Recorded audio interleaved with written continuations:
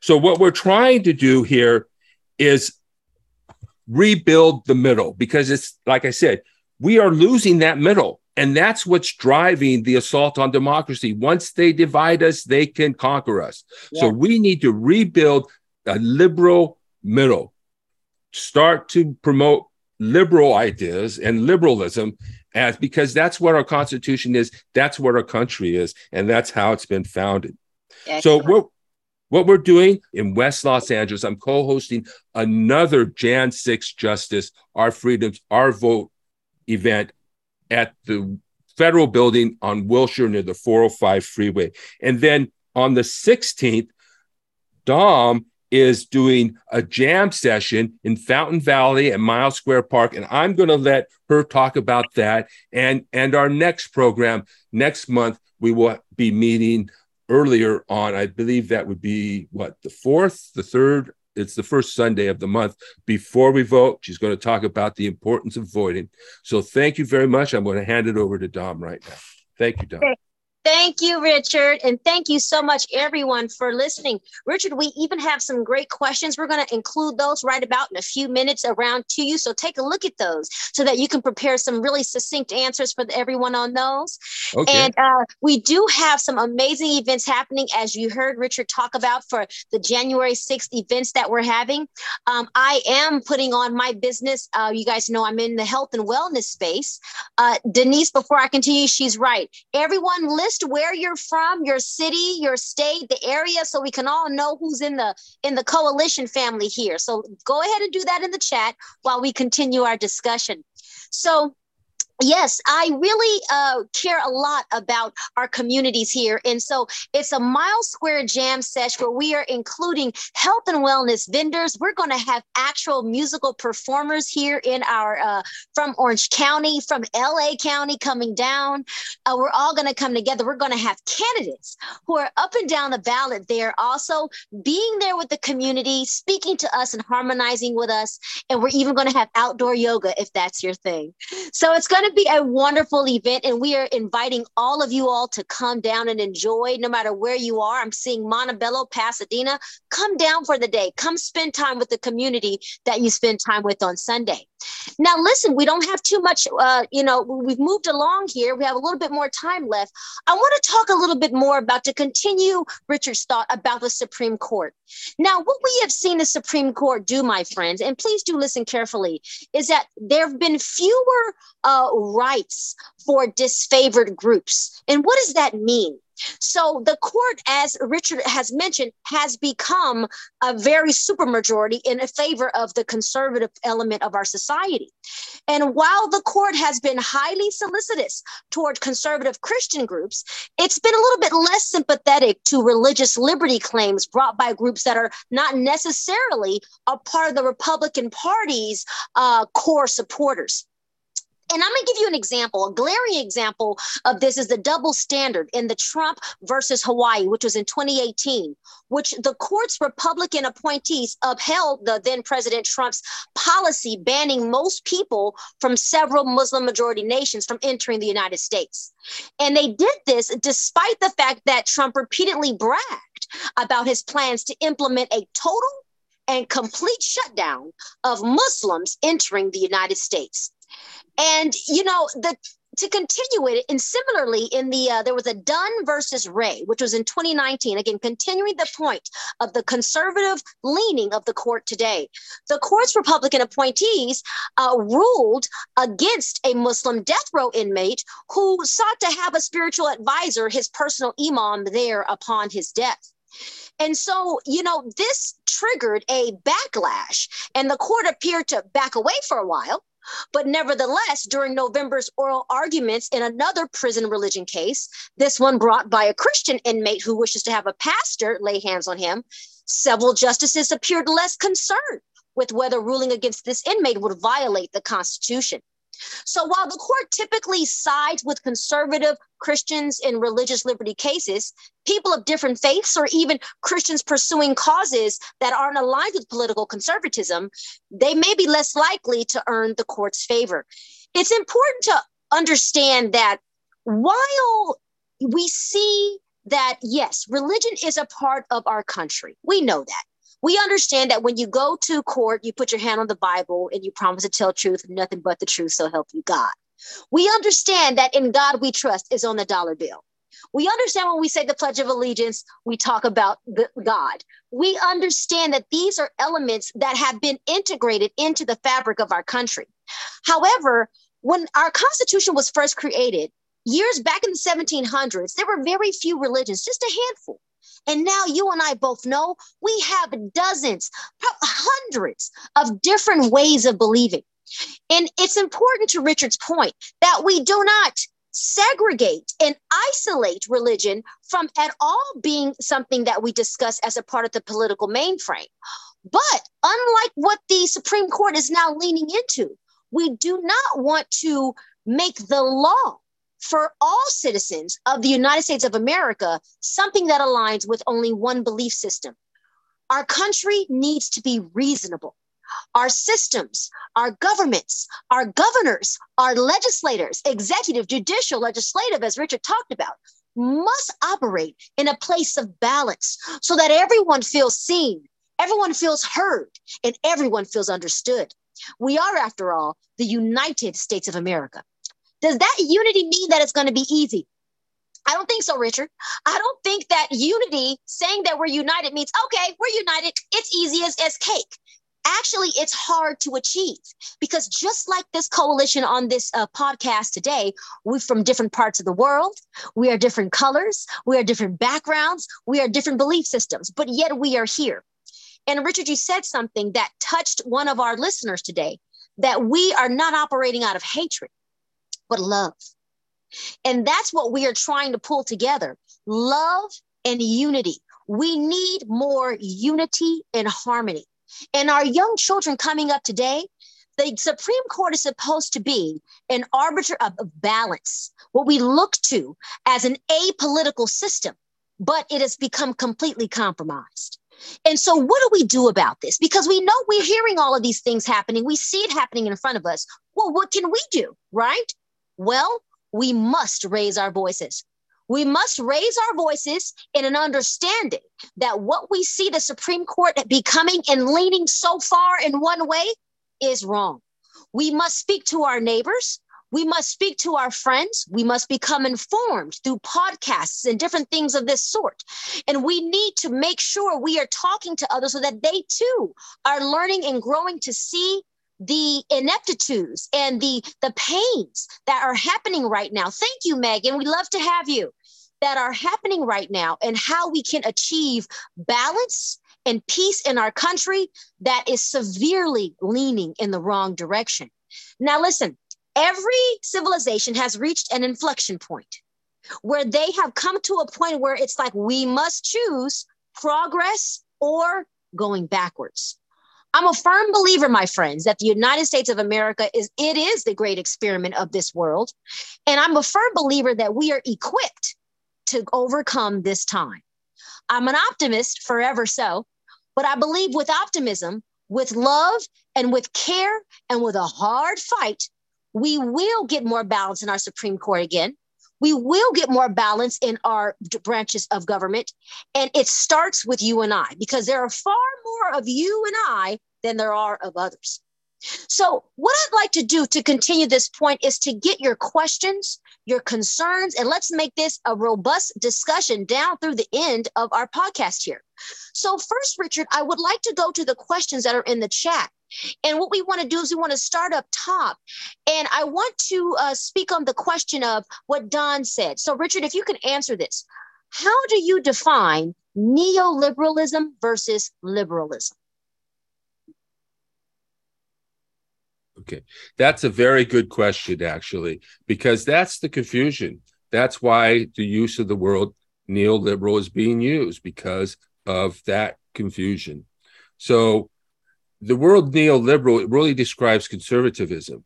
It describes capitalist market economy type of driven. If you thought about what traditional Republicans wore before Trump and before the MAGA movement, that's basically what they mean when they describe neoliberalism.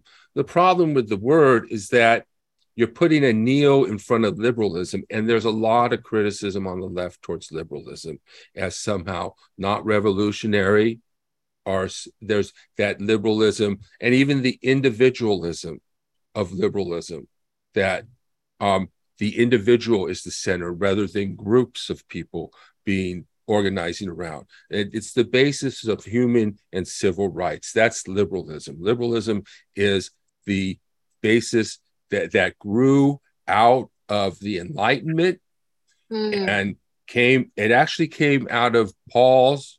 And sometimes when we talk about the Bible, we tend to think that, oh, that's just for religious people. But no, the Bible is a book of literature. It's a book of philosophy. It's a book of insight and wisdom. It's a spiritual book. It's a book that should teach us what it means to be spiritual and what it means to do justice. That Bible is mostly about governance and pursuing a just world.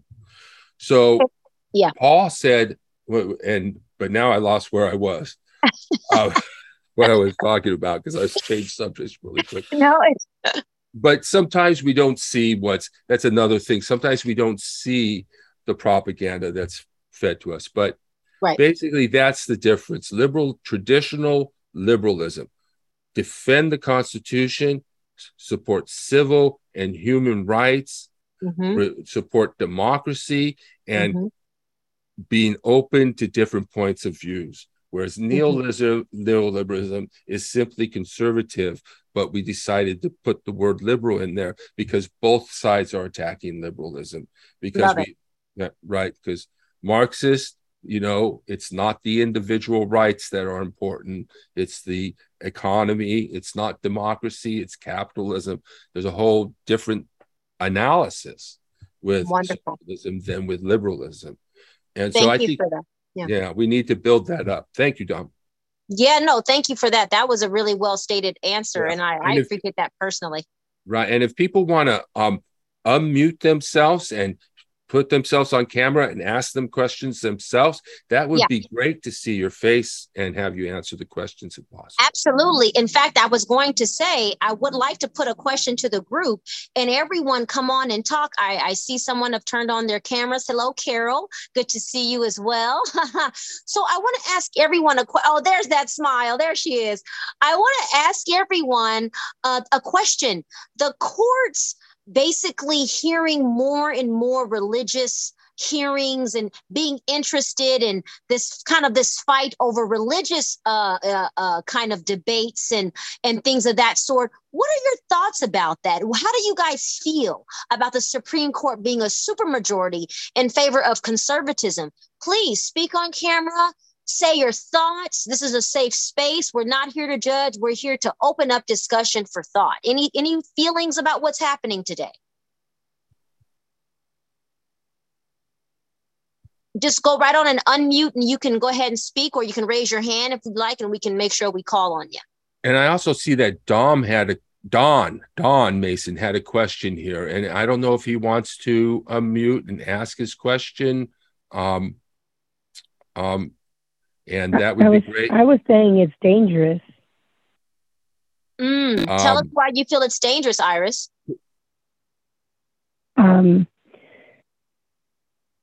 Oh gosh, because they're making so many slanted decisions, that are very obviously political in nature.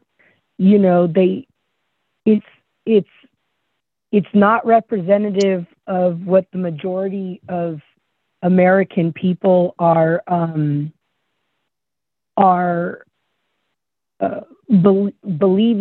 to believe, when they take the polls, so statistically speaking. And so it's not even representative of what the American people are in favor of, which brings the question, should they make the Supreme Court larger, to represent the people better, and that's something that I've debated myself. Because is 9 people really representative of 50 states and DC and Puerto Rico, So how is that fair? So that's another question, you know. But they're so obviously, you know, justices are supposed to be impartial, and I think it's very obvious that they're not being impartial. I mean, I think it's desperately obvious that they're not being impartial. Yeah, you absolutely. know, I think it's undeniably obvious. And especially everything going into it with what was said before they were nominated, and then the president, you know, Donald Trump at the time, what he was saying, and all the Republicans in the Senate and the Congress, what they were saying when they were talking about nominating these people. And they nominated the kind of people that they said they were going to nominate. So that even proves that they were going to be conservative leaning and politically leaning, and that they were going to vote the way that they're voting. So it's never even been under the table. It's always been, the cards have always been facing up, you know? So it's never been a secret that we always knew what we were going to get, you know? So, Okay. you know, it was never a surprise. Right. Well, one thing, Yeah. obviously changing the number of people on the Supreme Court is one of those long-term solutions that may or may not happen. It's probably going to take right Constitution. And they've talked about that, right, Richard? They've talked about, you know, that's been kind of on the table even since the Biden administration of packing the court, but it's such a hot topic to do, you know what I mean? Right. But I mean, to your point, I mean, there actually is an argument to be made, I might say, and then we can go to Samuel. I want to put this thought out there, Richard. I don't know if you've heard of this, but there's an argument to be made that I think it was back, was it back in the early 1900s when they changed the number of Supreme Court justices that were to be on the court because of the districts. Okay. Do you guys know what I'm talking about? And then I don't remember. But yeah, go Carol, ahead. you're shaking your head. And so there's been an argument that there's more districts than there are 9. So we should expand it to like 13 and then thereby get more Supreme Court justices on the court. So that's an argument that's out there. I'll leave that there. Samuel, your hand is up. Please unmute and speak. And I want to make sure to get to Don's question eventually. Yes. You know, so let him know that. I'm unmuted, but I'm not clear. Now I'm clearer because I have hotspot. I have a slow connection. You cannot see me when I talk. Here's the situation. I think we should pack the court, but I think we should limit it. I have to study. I know California has 12 years for their Supreme Court justices. We have to see what other states have that, but that's the idea of 12, 16 years. You can't have it for life. Like you can get Alzheimer's. By the way, Bob Avakian's government proposal of the Democratic Communists, even he wanted a full life term of Congress. No, that's no good. So I think there should be also a code of ethics that is lacking. I think it'd be easiest to add a code of ethics first, before packing the court. But I think it would be better to do that. And we have to, hopefully after November, have a more democratic Senate to do that. Thank you. I'll have to leave at 3 because I have another phone bank to do. Thank you. Thank you, Samuel. Richard, go ahead and answer Don's question, please. Oh, well, I just wanted to say some of those are long-term solutions, Samuel. Some of those are short-term solutions. They're all available, in my opinion. Ultimately, we have to stop thinking that, like that liberal who said, everybody's just going to come over to our side. When we look at how people are voting, that really tells us where we are with the electorate. We need to do a better job there. and be more expansive. And that's why I think we need to build the middle, rebuild the liberal center. Now, let me go to Don's question here, and let me go back up to it here. Don asked, how do we do, okay, so I'm not sure I'm following Richard's points about using it. How do we do that while maintaining our insistence on separation of church and state? I've seen many religious folks illustrating and emphasizing how badly the right wing is out of step with the principles that Jesus taught. And that's absolutely correct. They're completely out of step with what Scripture teaches. Scripture is about loving your neighbor, loving your enemies, welcoming the stranger, treating the foreigner as one native born, lifting up the lowly, bringing down the powerful, just living justly. That's what it's about, and it's been distorted. Now, on the question of the separation of church and state, some of you may have heard this before, but essentially the church is not prohibited from doing anything. In fact, the church is protected under the Constitution. And obviously the state cannot establish its own religion or favor one religion over another, but there's nothing that prevents it from supporting religion or treating religion as just another corporate entity, another person or citizen or group or organization within its borders. There's no actual limitation imposed on the church. In fact, it's only the state that is limited by the Constitution. So the church and church members are free to do, say, believe, whatever they want. And that's our Constitution. So when you have these personal beliefs, okay, and these personal values, these spiritual Christian values, whatever they are, right wing or left wing, you cannot prevent that from going into the polls. That's going to go into the polls. That's what people think. That's what people believe. That's their personal views. The only thing that affects our views on how to vote are our personal views, our personal values, our personal beliefs. There's no way, and it should not be a way, that we should somehow keep politics separate from religion, because it simply is not. In fact, in the ancient world, kings were gods and everyone was a theocracy, and we still treat our leaders as if they were gods. We expect them to be perfect, or we complain about, somebody yesterday was complaining about how it's a choice between two evils, but the reason it is because of negative campaign advertising primarily, and there are some good, they're not all bad. Mm-hmm. So so basically only the state is prohibited.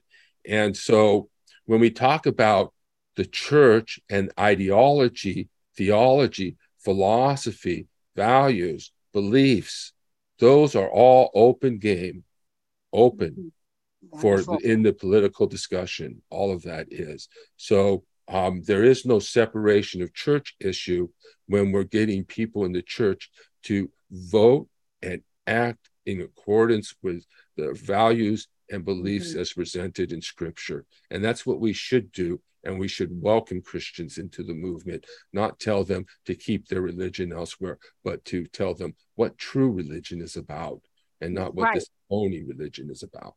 And to that point, Richard, by including Christians into and really embracing them in democratic principles, we're allowing them to exercise, like you said, their values, their beliefs. We're actually, as those who choose to be followers, let's say, of Christ and things of that sort, there's an opportunity inherent within how you can exercise your citizenship to be benevolent and be kind and be a part of the process and do what you would see Jesus would want you to do.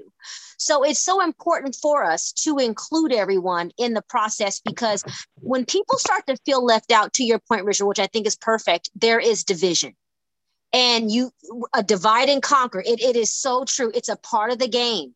So everyone, it's so important, and we're going to get ready to close out here, that we remember that unity, it is the antidote to division, and that love is the only thing that can squash out fear.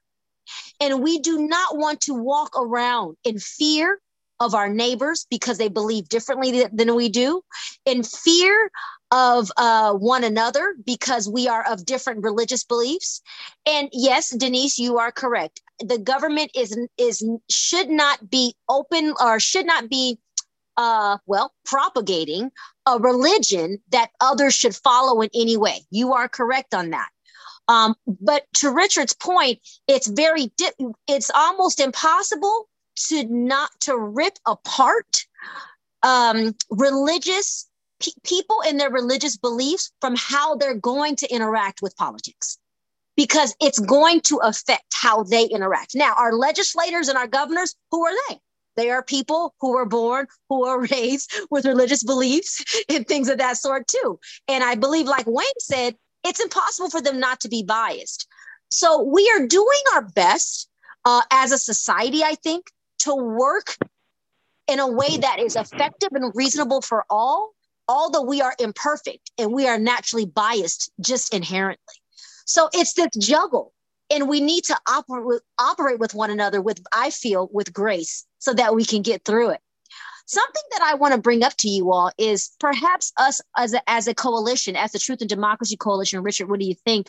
All of us writing a letter together to our judiciary, and sending it to our judiciary and letting them know our thoughts, our feelings on the subject, how we see that what they're doing and the effects of the decisions that they're making. And we can all kind of sign it and stand together as a coalition. Would everyone be on board to do something like that if we got that together and Richard and I sent that forward? Can I get some hands? Yes, Carol? Yes, Dixie? Oh, wonderful. Can I get any hands? Go ahead. What'd you say? Iris? I said sure, but here, I'll put my hand up. But hey, my other thought, I just wanted to say maybe like a thought was maybe have another session on perhaps discussing how to approach going about including people with a Christian background with love, because including them and with unity, because with my experience, which is quite extensive, and this is unfortunate to have to say this, but it for me, Christian people tend to be the most difficult people to bring into the picture as compared to people of other religions. They tend to be the most rigid, in my experience, when it comes to bringing in the picture as compared to other religions. They tend to be just the most rigid and structured and least flexible, in my experience, when it comes to saying, hey, let's let everybody, I was just watching this TikTok, and this guy has this TikTok, and he says, like, freedom of religion this is one of the things he says, is saying, I have the freedom means I am free to make the choices with my religion, to decide to do or not do something because of my religion. It does not mean that I can tell you what not to do because of my religion. Correct. And many other people of other religions tend to understand that, but Christian people tend to be the ones who, in my experience, don't understand that, want to tell other people what to do. Okay. Mm-hmm. Yeah, I think yeah, I think it's important to recognize more than any other. Right. Is what I'm trying to say. Yeah, I think it's important to recognize that there's much wider diversity in Christianity than we tend to recognize. And that's partly because we've silenced the liberal church and told them that they shouldn't be involved in politics with their religious views. And that has silenced the liberal church. So we've silenced the liberal church, but there's a huge, we talk about William Barber, we're going to talk about the Episcopal Church and its leadership, Methodist, talk about liberation theologians. I'm involved in academia and religious pursuit, the religious study, the study of religions. So that's a whole nother area of the study of religion, and whole groups of intellectual Christians and leftist Christians. So there's a much more diverse range of Christians, and some are very stubborn, but I don't think that characterizes the full church here in America. And I guess it's very, very, maybe it's a lot of the evangelical ones, but I do know William Barber. You're right about that, right?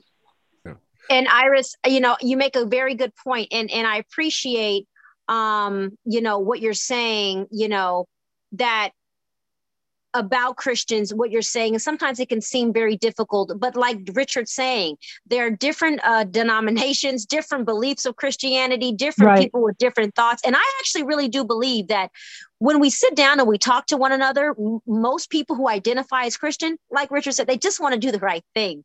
They just want to love their neighbor and do what's right. And I think you make a good suggestion about talking in future podcasts about how to include our Christian brothers and sisters more into our movements forward as a liberal democracy moving forward. Okay.